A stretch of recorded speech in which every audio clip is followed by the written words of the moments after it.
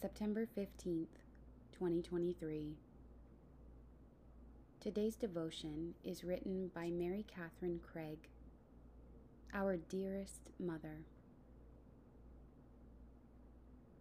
You will show me the path of life, fullness of joy in your presence, the delights at your right hand forever. She looked at me with love, and with tears in her eyes, she shared a tender congratulations for all the work I accomplished.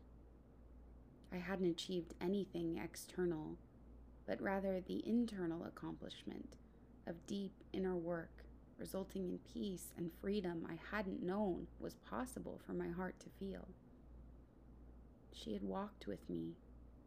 Each week we had met, and with her mentorship step by step, I moved through some of the rawest and deepest pain.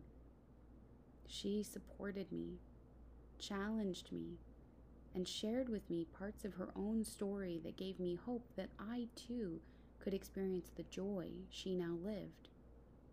I couldn't have done it alone. I needed her presence.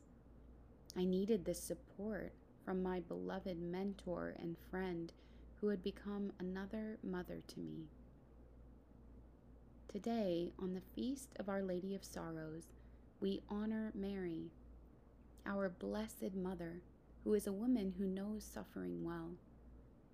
She is with us in our darkest hour, and in Jesus, she can mentor us, challenge us, and guide us to the heart of the Father, our source of all healing and love.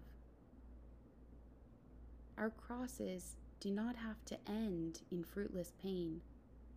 We can be brought into new life, sometimes in ways that may surprise us. Perhaps our own mothers or other spiritual mothers have been there for us in dark and painful moments along our journey.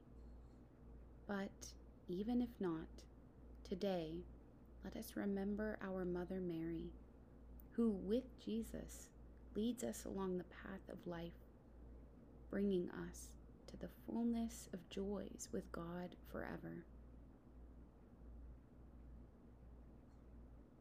Jesus, thank you for Mary.